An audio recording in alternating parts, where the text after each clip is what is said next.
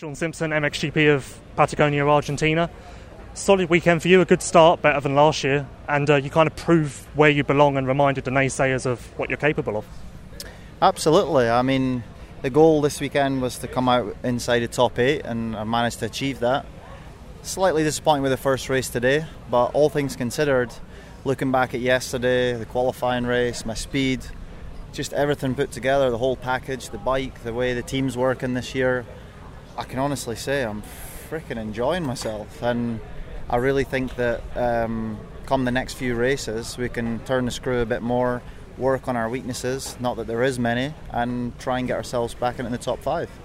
I'd imagine that this track particularly isn't exactly one that suits you anyway. Like, you're good in the sand and mud where you have to be technical, read the track, figure out where the best line is. On this one it was kind of just pin it and follow everyone, so did you struggle with that? I would say you're pretty much dead right there. The first year we came here, it was a little bit softer, it was a little bit more technical. I liked the waves yesterday. They were really gnarly, difficult. If you got them wrong, you lost time. Today, if you got them wrong, you lost maybe half a second. So I didn't really like that. I liked the way they chewed the track up a bit this morning and tried to make it as technical as they could, but they're just hyper with those little bobcats, just fixing all the little bits and taking the bumps out and getting the takeoffs all polished, which I understand has to be safe, but at the same time, like you say, it was a little bit follow the leader, and I just didn't have the pace to keep up with the top 5 guys today. But as you say, not a track that really suits me. I'm looking forward to the next 2 coming up, Valkenswaard and Red Sands. I think they'll suit me down to the ground, and nice and technical, big bumps, and hopefully we should be there or thereabouts.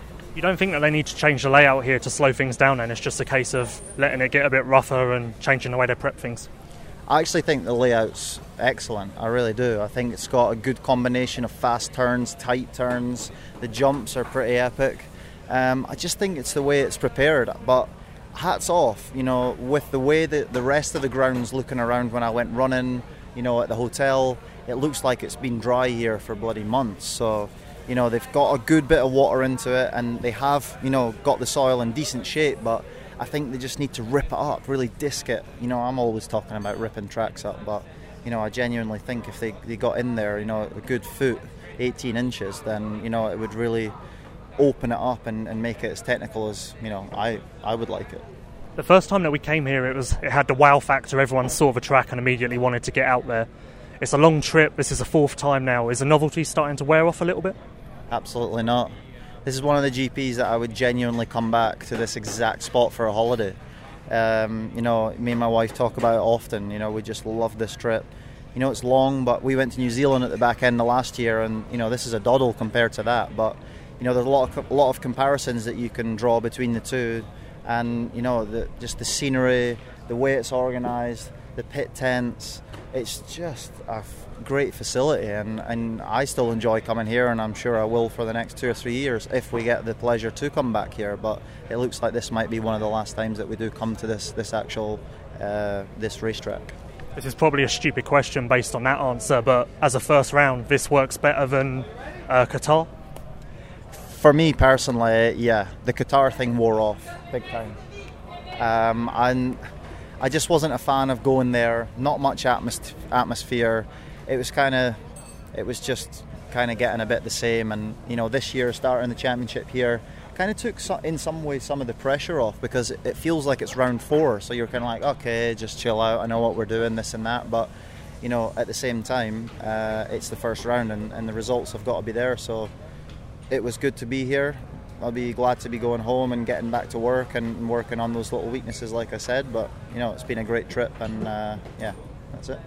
What are those little weaknesses? At the moment, it's just my first 4 laps, as has been for a long time. I need to work on that intensity. I think my speed's more or less there, maybe half a second or a second a lap, which, at this level, it's not easy to find. But a couple of things with the bike, I honestly think we can make a couple of little improvements. I haven't got the best out of it yet. It's a great package already, and I think we can squeeze a little bit more out of it. Finally, speed was great, results were good, but I think the biggest thing for you this weekend is you got a good start. It wasn't even a great start, but you got out of the gate in the top 10, and compared to last year, that's amazing.